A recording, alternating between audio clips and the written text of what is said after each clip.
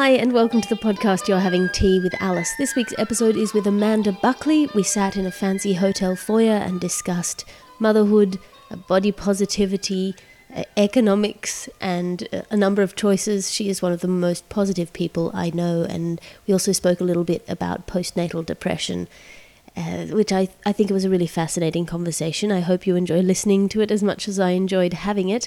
If you are in Melbourne at the moment, there are 2.5 more weeks of the festival where I will be doing Mythos every night of the festival, other than 2 nights where I'm supporting Norah Jones on tour on the 15th in Sydney and on the 17th in Hobart.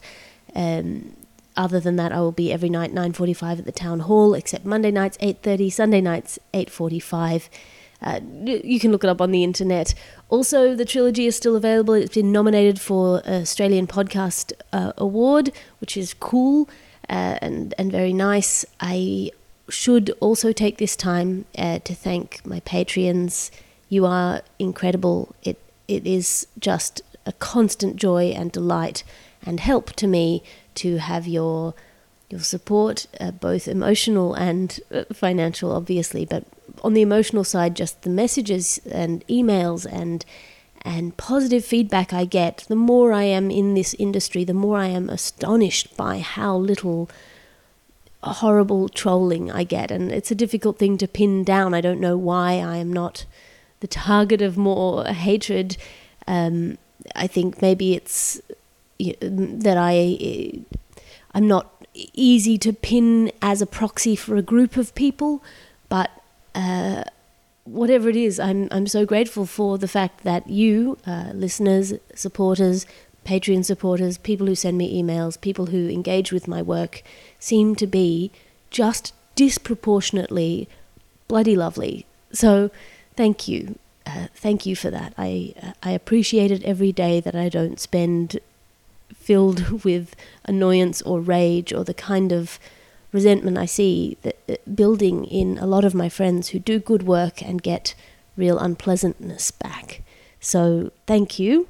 If you are an Audible subscriber, this is not an advertisement for Audible. I don't do advertisements on this platform, part of the reason why Patreon is so important. If you are an Audible subscriber, you get the Audible Original series. There are 3 there that I have done, documentaries, one on habit change, one on wellness, and one on meditation. They're still available. The trilogy is still available. The Resistance is still available on my website shop. And I can't think of other things that are out there. I'm sure there are other things. Ethos is coming. I've just seen the edit, and of course the horrifying process of looking at your own face saying jokes that you could have done better. But that is coming together and will soon be available in some format that I will let you know about. Enough rambling from me. That's 3 minutes of blithering. I will let you launch into listening to the rest of this conversation, or the conversation that I had with Amanda Buckley in Melbourne. You're having tea with Alice. I'll see you next week.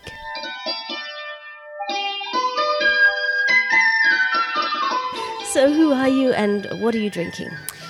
My name is Amanda Buckley and I am drinking a peppermint tea.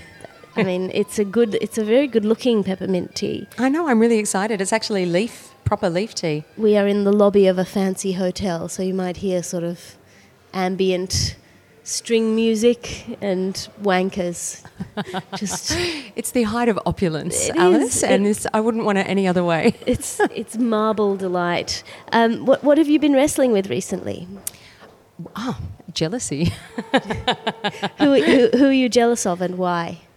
Well, I was just discussing with this before we press record, but I'm wrestling with my own inner demons of being a supportive partner without being jealous of missing out. And, yeah, that's where I'm living at the moment. So I mean, you do improv, yes, improv comedy, improviser, which at its worst is the worst thing you can ever watch. Oh, it's horrible. And at its best is sort of transcendentally good. Yeah, it can be magic. Also, this is a sort of a sideline. I've seen you save scenes by being in the audience and laughing. My weapon of choice. Your weapon of choice So your partner also does improv. Yes, my partner is an actor and an improviser, and he, over the past kind of 8 years, we've struck a really great balance of being able to support each other. We have a son who's almost 8, and so we have to have time on, time off, time on, time off to let the other person shine. Yeah. And he has been remarkable at just allowing me to find a place. How do I do this? How do I be a performer and a mother and a partner? And he's really allowed me the space to find that out. And it's my turn to support him. And it's really difficult because you inherently, the things that you see happening to them, and he's having a really great start to the year, and it's long overdue and well deserved, and I could not be prouder of him. But of course, the light I'm shining on him, I immediately feel like I'm cast into darkness, and what am I going to do next? And when it's my turn, what am I going to have ready to go? Yeah, it's a conflict. I'd like to think of myself as being much bigger and better than this, but it's the comedy festival. It's that fear of missing out. It's the, Comedy festival is particularly like that, though, Yes. because it's sort of the one time in the year where the world in general, or the city that you're in, suddenly gives as much value to the thing you've always valued. Yes, like where are you in August? All of this joy and laughter for something silly, like making something up on the spot. Where are you in August? Yeah. Oh, you're all here right now, and I can't be a part of it. Yeah, that's an amazing thing, because in Melbourne, but in particularly in Edinburgh, the whole economy of life changes. What's important changes. What people value changes, and all of a sudden it feels super right. Yeah. Who was it? Marie Cardy wrote that great article about for that 1 month of the year, but it's actually several months depending on what city you're in if you travel around. But, that person who's the comedian who's normally shunned by society just for that 1 week, that 1 month is a celebrity, just wanted after like never before because they do this amazing thing. They make people feel so good. I have a theory about most negative qualities, and that I think that for the most part, if somebody has a negative quality, a characteristic that grates on other people around them, it's usually inextricably attached to something that they like about themselves, which is why they don't just get rid of it if they have a modicum of self-awareness, right? Yeah. So, for example, I have a friend who is kind of ruthless and brutal, but is also the most honest and honourable person you'll ever know. Yes. But just cannot compromise. Yeah. Because the thing that they value about themselves is this truthfulness and honour, but it makes them impossible to deal with in the real world, because... Oh, that's actually... they're the things that I admire in someone, that brutal honesty, because and yes, that can make people difficult to deal with, but I also think once you accept that is honesty... Yeah.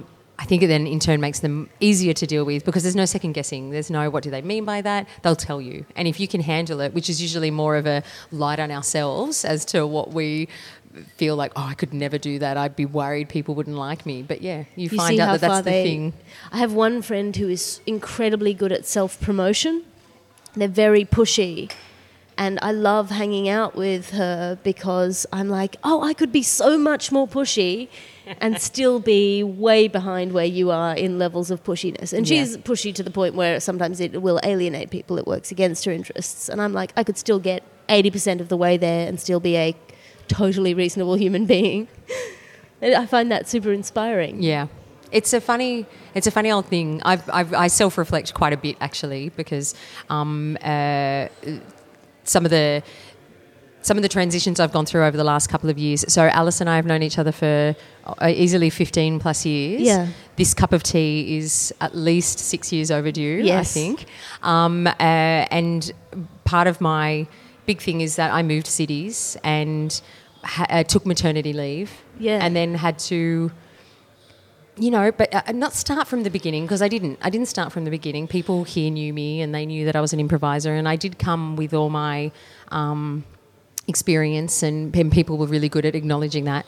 But you just can't do the same things with a baby. Like, there's all of that, I now need a month off to recover. You can't just do the self-promotion thing. You can't just say, cast me, turn up, be social, all of those things that make improv and the community of improv really strong.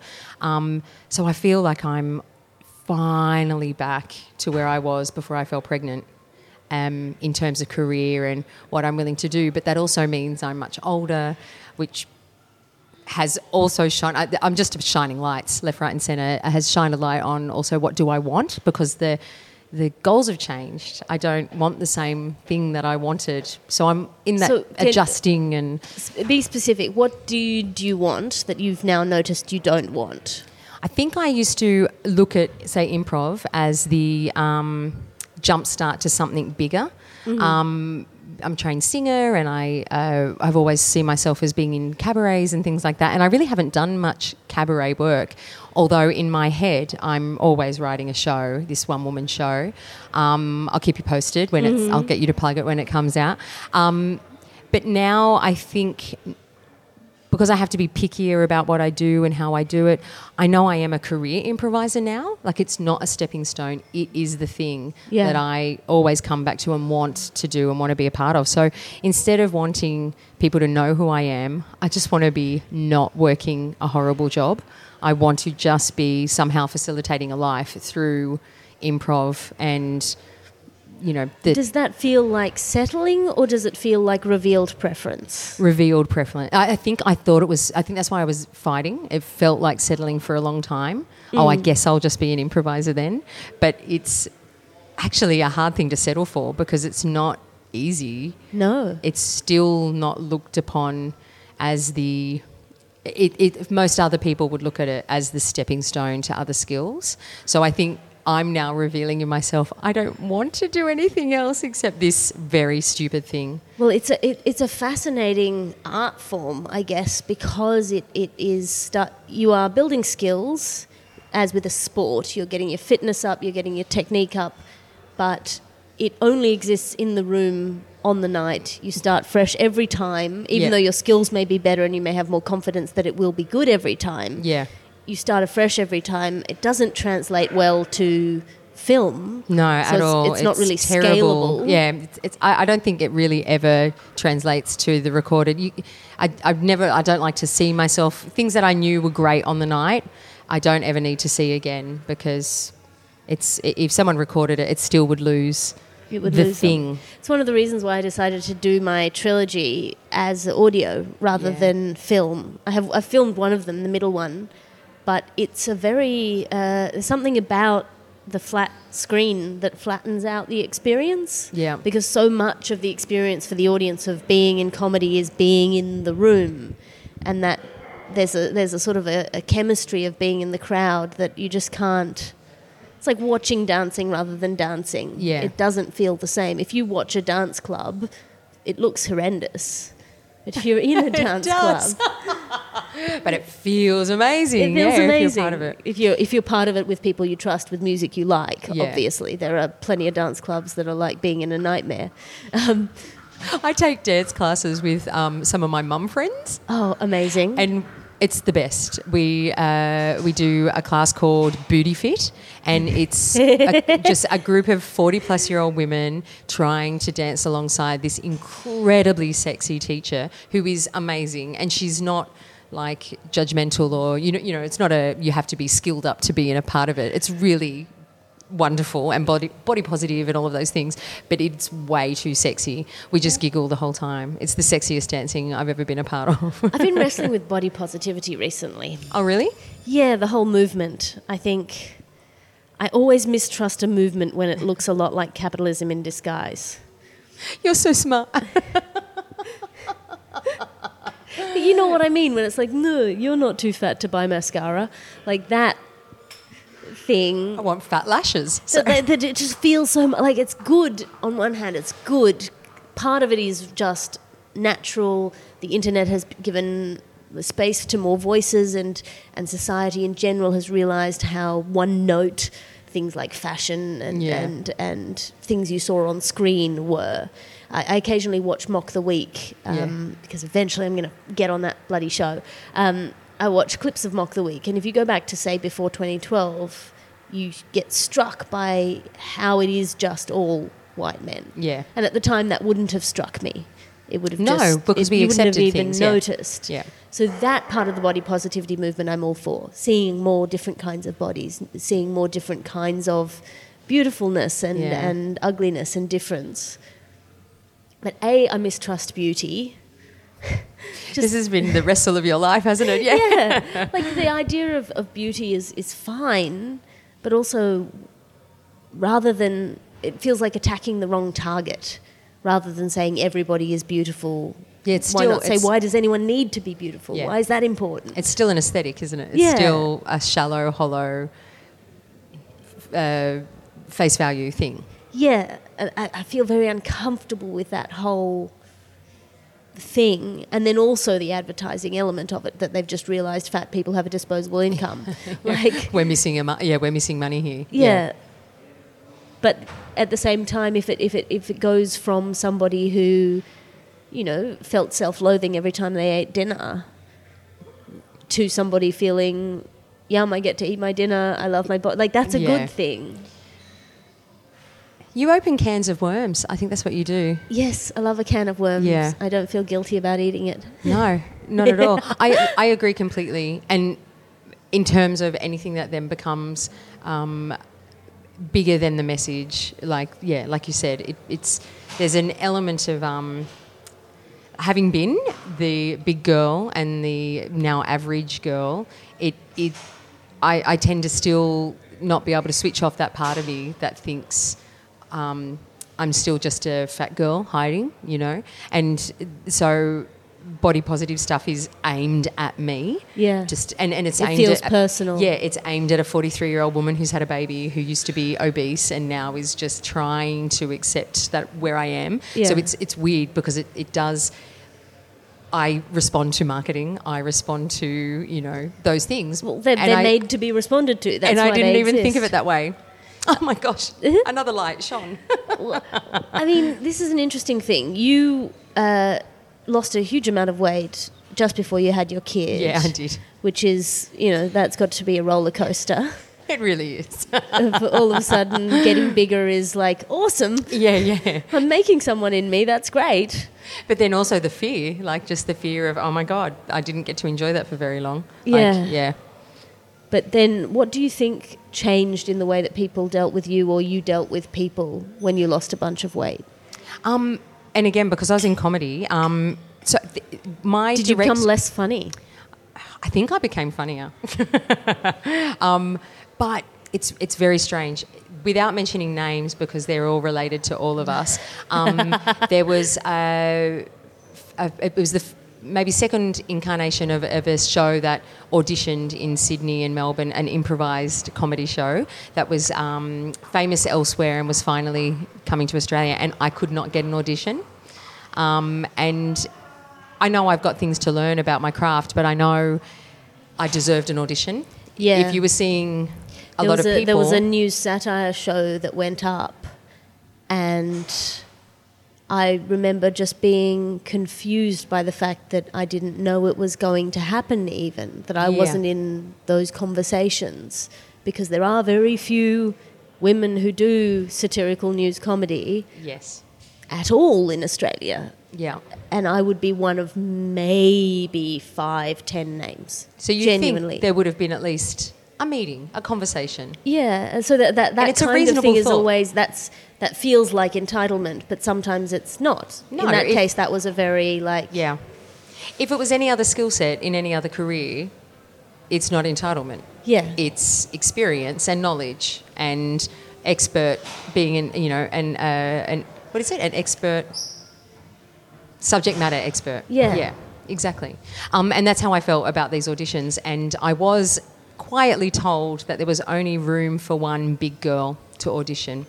And even to audition? To audition. That's wild. Yeah. And so I didn't get an audition then. And that was back in 2008. And then I lost, I think it was about 25 kilos because I just needed to take it out of the equation, because then I was just so hell-bent on, wow, like I really am, especially and in a world of improv where you can be anything you want on stage, You can be the, femme fatale. You can be the a nun. You can be a dog. You can be a captain of a pirate ship. You can be any of the things. Yeah. Hollywood bombshell. You can be a giant crone. squid. You can be Yeah. a mouse. I was quite taken aback by the fact that, but there's still only room for one bigger girl. Yeah. And so I had to take it out of the equation for myself. And I think I did not necessarily get funnier, but I think I got confident. I think it did take something out of the equation. But of course, they re-auditioned that show and I still couldn't get an audition because I didn't have a stand-up comedy set, I was told. Yeah, because it's an impro show and I only had impro shows to come and see. But I knew at least it wasn't about what I looked like anymore. I mean, that's wild. Yeah. I feel like I was a chubby teenager. Were you? Yeah, and I was so I was very strong and I did rowing and then I got hit by a boat and broke my back and put on a lot of weight. But it was this fascinating thing of having been sort of an unattractive teenager. My brother had a lot of very attractive friends. Yeah. And in retrospect, I think a lot of the way they treated me was to do with the fact that he was my brother. Yeah. And they didn't want to, Yes, that flirt would with be me or for make them any moves awkward, on yeah, me or yeah. anything like that. But when I got to university and was running and had gotten really fit, and Which was when we met. and I was very fit, and everyone at that age is beautiful. Suddenly realizing that I had my personality dialed up to unattractive girl. Which is an intensity of focus on the person you're talking to that says, pay attention to me, talk to me, I'm worth talking to. Yeah. Which from an unattractive girl comes across as normal, and from somebody who is sort of suddenly, unexpectedly in that hot bracket, You're a hot bracket, yeah. came across as hitting on everyone. It took me a while to adjust that dial of like, I'm not hitting on you. Yeah. I remember you had, and I hope this is not too personal to bring up, I remember having a conversation with you about the triangle of smart, funny, beautiful. And it was like people either saw you as being smart and funny, or funny and beautiful, or funny and smart, or or beautiful and smart. Like it was just all three at the same time. For some people, seemed too complex a thing that you could be many things at the same time. You didn't say that, but that's what I took away from the conversation was, oh my gosh, people's perception of what they. Well, certainly in Australia at that time, and Laura Davis has said this before, a lot of particularly stand-up, the first 10 seconds had to be telling the audience why they didn't want to bang you. Oh, so much. That's so depressing. So many successful comedians, and there are obviously incredible exceptions, but so many women that you see be successful in comedy in Australia are playing grotesques. Yeah. Because of that. Whatever that is in the culture that says... Yeah, or I'm hopeless at life. I can't get my stuff together. Yeah. Laura says you have to tell them in the first 10 seconds. I mean, I don't know how true that is, but it's certainly looking at the number of successful women in Australia who are either, if they're younger, playing this, no, I'm just a bin monkey, or if they're older, being like, I'm an old crone. Yeah. I toyed with writing because I did raw comedy back in the day, and I did really well. I was really happy with what I did, but I couldn't live on that set. It wasn't strong enough material. It was, why can't I get a boyfriend? Yeah. Totally that. We all do something like that. But the coming back to wanting to write cabaret shows and things like that, I don't want to write about being a mother. I do not want to write about being a mother. So it's not. Why is that? Because I have sealed sections, topics that I won't touch.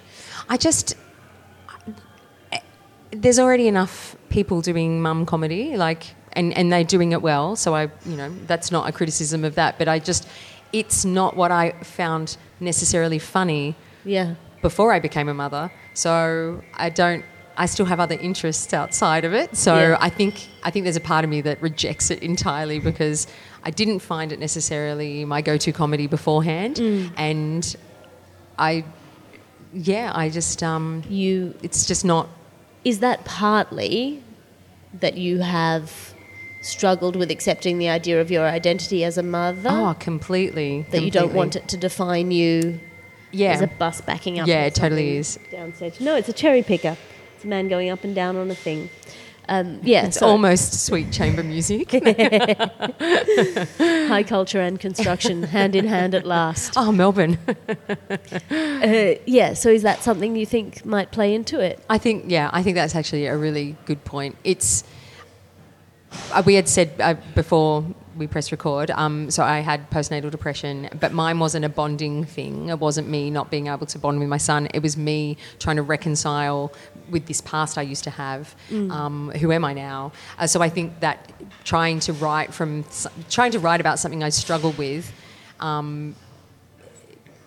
which is my identity as a mum, I can't see the comedy in it myself because it's still probably too dark for me. Yeah. But it's also... I want to escape in my comedy. I like to escape into... I like silly, funny. I think that's why I still love improv so much. I like funny is funny, and so I'll still always enjoy lots of different things. But for myself personally, what I like to address is just silly. See, I love silly, funny, but I find it hard to do on stage. I don't know what it is, but I can't. Unless I'm working with somebody else who has that and brings that out in me, I find it very hard. I mean, there's flashes of it in my shows, but I don't have the confidence. I do at some point in the future, I'm going to put 100 banana skins on the stage and fall over for an hour. Like that is a career goal of mine after years of doing like these highfalutin fucking philosophy shows. Yeah, but you've got to use what you know. That's the thing. Like, because there's what we personally like to do versus what we personally like to watch and absorb. Yeah. So I like to watch and absorb something that's different from what I can possibly ever achieve. Yeah. So we need you. We need you in the world. I can't get by on accents forever. So I mean, this is one of the weird things that I think about motherhood. I feel like feminism has missed a trick on valuing motherhood. Yeah.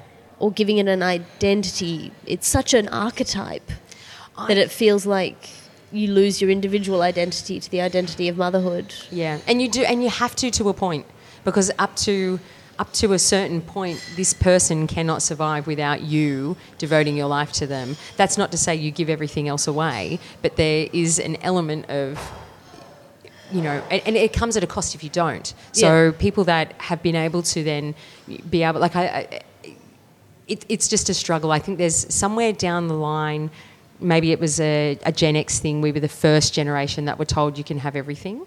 So baby boomers weren't necessarily told that. We were told that. I'm a Gen Xer.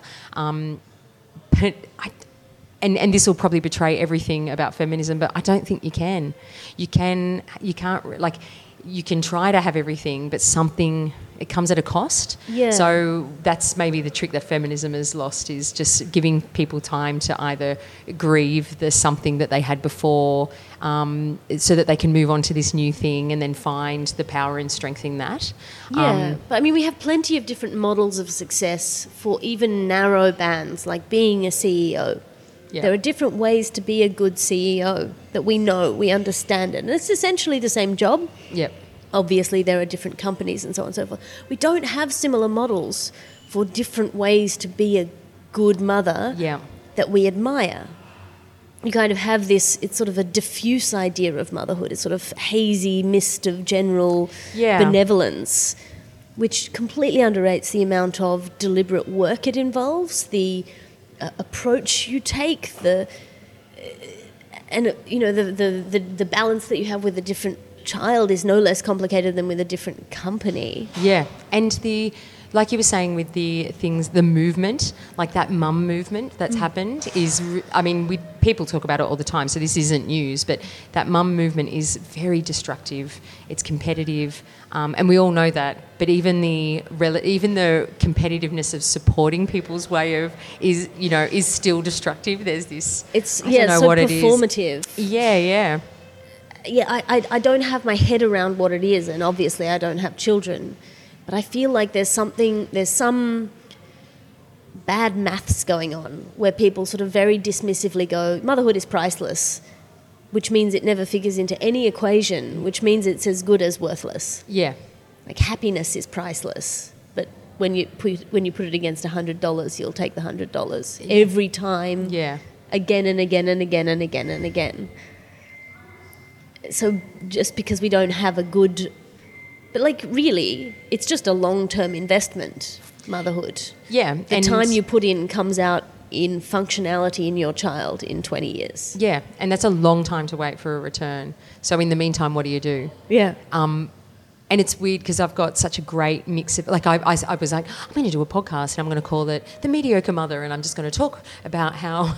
But again, I can't invest in it because that's not necessarily going to make me feel good, which I've been told is detrimental then to my child's health. So if I'm not doing things for me to make myself be the woman I need to be, then my son is not going to see the number one female role model in his life. You know, it's just this... It's very difficult. It's incredibly difficult. I had this idea. Occasionally I like to do what I call untenable solutions to insoluble problems, which is solutions that would never work, but they would work in a perfect world, which is tax breaks for every milestone your kid passes. Well, that'd be the new Darwinism. Yeah. Because how some people... Like, you don't get punished for having a crap kid. No, but you don't get rewarded either. But, you know, this is one of the things you know is that women who have children end up with less superannuation. They end up further back in their careers. They take a cut in their work either by choice or by social pressures. So whether it's just that they choose more flexible jobs which tend to be less high pressure and therefore less high achieving, or whether they are actually secretly punished, and probably a bit of both. Why can't it be both? Yeah. But yeah, so that was my idea. Tax breaks for if your kid isn't an idiot. That's a great tax break. Like more cherry picker in the background. Sorry. No, I think think of it as electronic applause for a great idea. There's that brilliant improv mind working away. I've got so many because I have that terrible part-time job that I work, which is in order to supplement my career as an improviser. Return to work. Most of the lower rung jobs, the admin jobs that are, you know, the ad hoc dogs' bodies are all just return to work mums, and they're not. You know, it's not that these aren't smart women who could have done anything, but their time away having kids takes a hit on what your confidence and what you feel you can achieve. And then also your priorities have shifted. You need to be more flexible because there's a person's life on the line. Yeah, that's right. I mean, my kid is cute. Sense. My kid is cute. So, I mean, you know, swings and roundabouts. Swings and roundabouts. I think it's an interesting thing that we haven't solved yet, because our model for success was shaped by masculine success. And that came from the fact that, like, that was just a technological thing. Men got to the top because they were good at doing the things that needed physical strength. Yeah, and women were dying in childbirth, so we were expendable in a way. Well, also just doing, like, if you've ever tried to wash your clothes by hand... Only once. But, like, a whole load of washing, let alone a whole load of washing for a whole family... The amount of work that takes, which is not to do with like making the clothes or making the cloth to make the clothes or making the thread to make the cloth or making the fire to make the food or walking to the well to get the water. Yeah, all of that stuff took so much time and effort and was so necessary. It was the ground floor on which civilization was built. Yeah. It was the thing that gave men time to... I never even thought of that before, Alice. But that means that then that idea of what is success is shaped by these strengths that men tend to have. Obviously, gender is a spectrum and all of that, but men tend disproportionately towards these kind of strengths. Yeah. And so we thought, okay, we want to be successful. We now have the time. We now have washing machines and factories, so we don't have to do all that. So let's be successful. That's what success looks like. Yeah. While underrating the value of other things that are valuable. I was just thinking about how important back in the day washing was, because that could have been the difference between your entire family being killed. Yeah, by life and death. Yeah. Like, just no, just making sure your food was jarred properly, stored properly, preserved properly, didn't have mold on it. There's a this is probably going to be a super controversial thing to say. Say it. You meet a particular kind of woman in the world who is immensely competent, who just does spreadsheets and loves it. Yeah. And you think that is a woman who would have run a castle. Oh, totally. Like that's a biologically suited to keep a whole group of people organised, efficient, alive. Yeah. Just rotating the sheets so they were aired properly, so they didn't get mouldy. That kind of mind. So they wouldn't offend the neighbouring kingdom, which would have started a war. Everything like that that's an astonishingly complex. And they're the women that I'm around at work all the time. Yeah. These women who are, I always think anyone can do my job because it's very just task-driven admin stuff. But there are women who are like the executive assistants, and they are checking diaries and juggling managing rooms and egos and all this stuff and organising catering and all of these things to make one person look good. And that person then makes us all look good, apparently, if the division does well. Yeah. But it's always just, one woman who's really great. And they also are usually the people that know everyone's names, are caring and nurturing and much more patient than I would ever be, Yeah, that's sliding scale calculus. That like just... I don't know why people think women aren't good at maths. I love maths. Just, it's... Yeah. I have a joke in my show at the moment about the maths that you do when someone lunges out at you at a train station and wants to have a friendly chat. You can look to the exit. I just imagine it's one of those like Matrix things where all the graphics and numbers come up in front of your eyes. Number of teeth, density of smell, intensity of eye contact, all of that stuff, and sometimes all that adds up to I got to get an emergency taxi. Yeah. But that happens in a split second. Yeah, time to train. Yeah, exactly. You scan, you look around, see how other people are around, and it's an amazing. That's a very quick calculation. Isn't it funny when people think of, because of the impro world I live in and the corporate work that I do, training people, it's all, they call them soft skills now, which is such just addressing down of really important things, which were just the basic fundamentals of listening and communicating and noticing someone's body language and hearing properly what they're saying, listening to the end of the sentence instead of having your own agenda. And waiting for them to finish so you can say your thing. Soft skills. Soft skills. But that's, that can be, in a very real sense, the difference between getting stabbed and not. Yeah. Like... Looking at that person's body language, like you said, how many teeth they have. Yeah, what you mean is difficult to nail down in numbers skills. Yeah. But in a business environment, the difference between getting a contract or not, realising that one of your clients is on the way out or is offended by you or upset by you, or all of those very subtle things that have actual value, but we just don't know what exactly that value is, so we call it a soft skill. Soft skills, yeah. But, I find that, like, I listened to a podcast called The Dollop. Oh, yeah. Which is by Dave Anthony and Gareth Reynolds. Very funny, but it's an American history podcast. And they talk about various maniacs in American history who did wild things, situations where everything went wrong, or someone who, takes a tank and goes and shoots up a city, like just this kind of thing. And it is astonishing how often the commonality between these people is that they didn't have a mother or their mother left. Right. No soft skills. No soft skills. But that's the thing. Really, it is. Like, this is the... How do we not value something that if you don't have it ends up with 20 people dead on a city street? Yeah. That's a direct line between this woman who either died or was not able to be a good mother. Yeah. Well...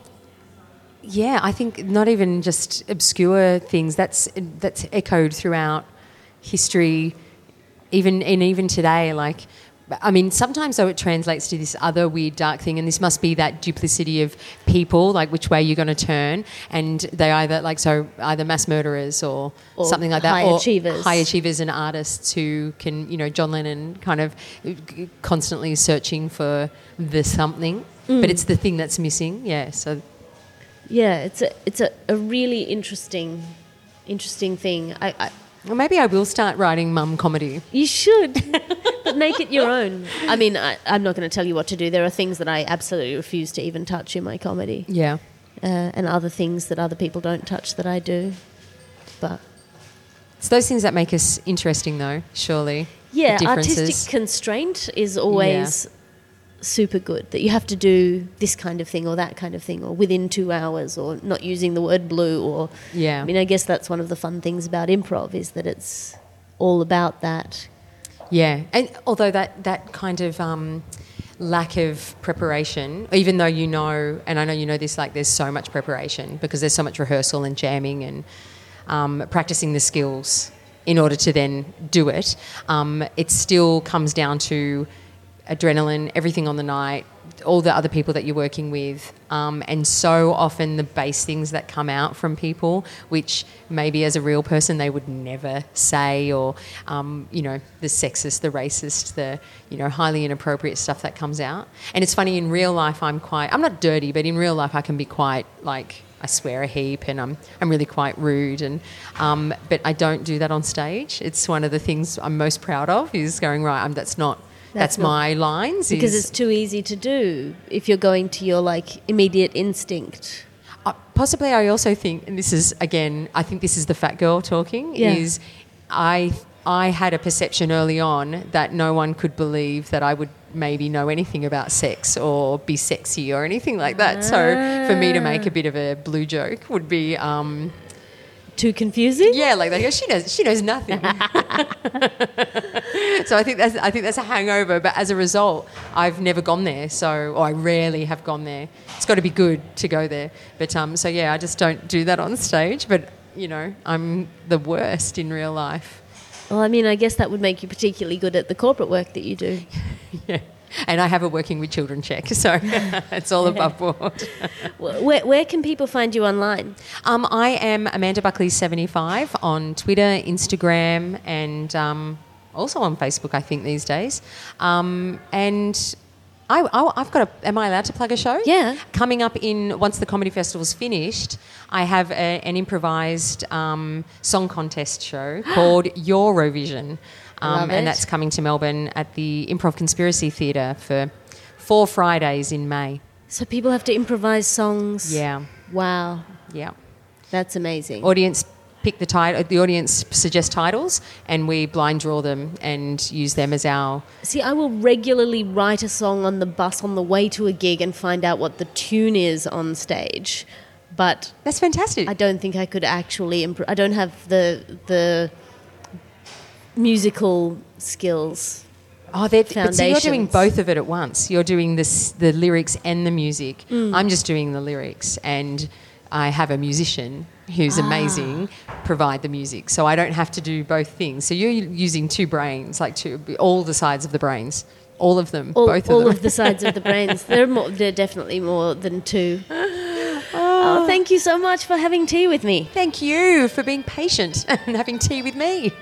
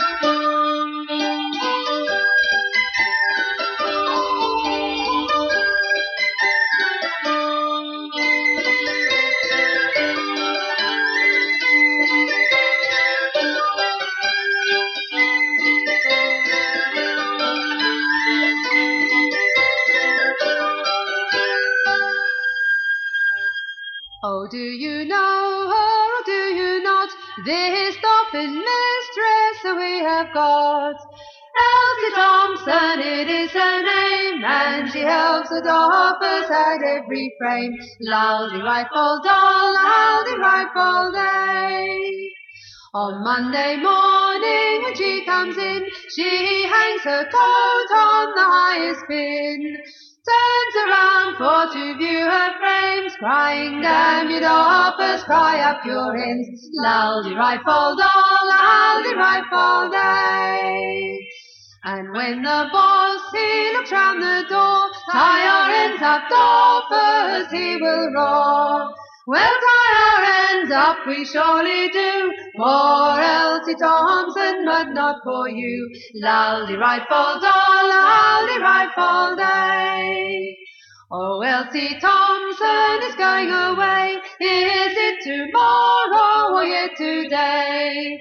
We'll tie our ends up and leave our frames and wait for Elsie to return again. Loudy rifle doll, loudy rifle day.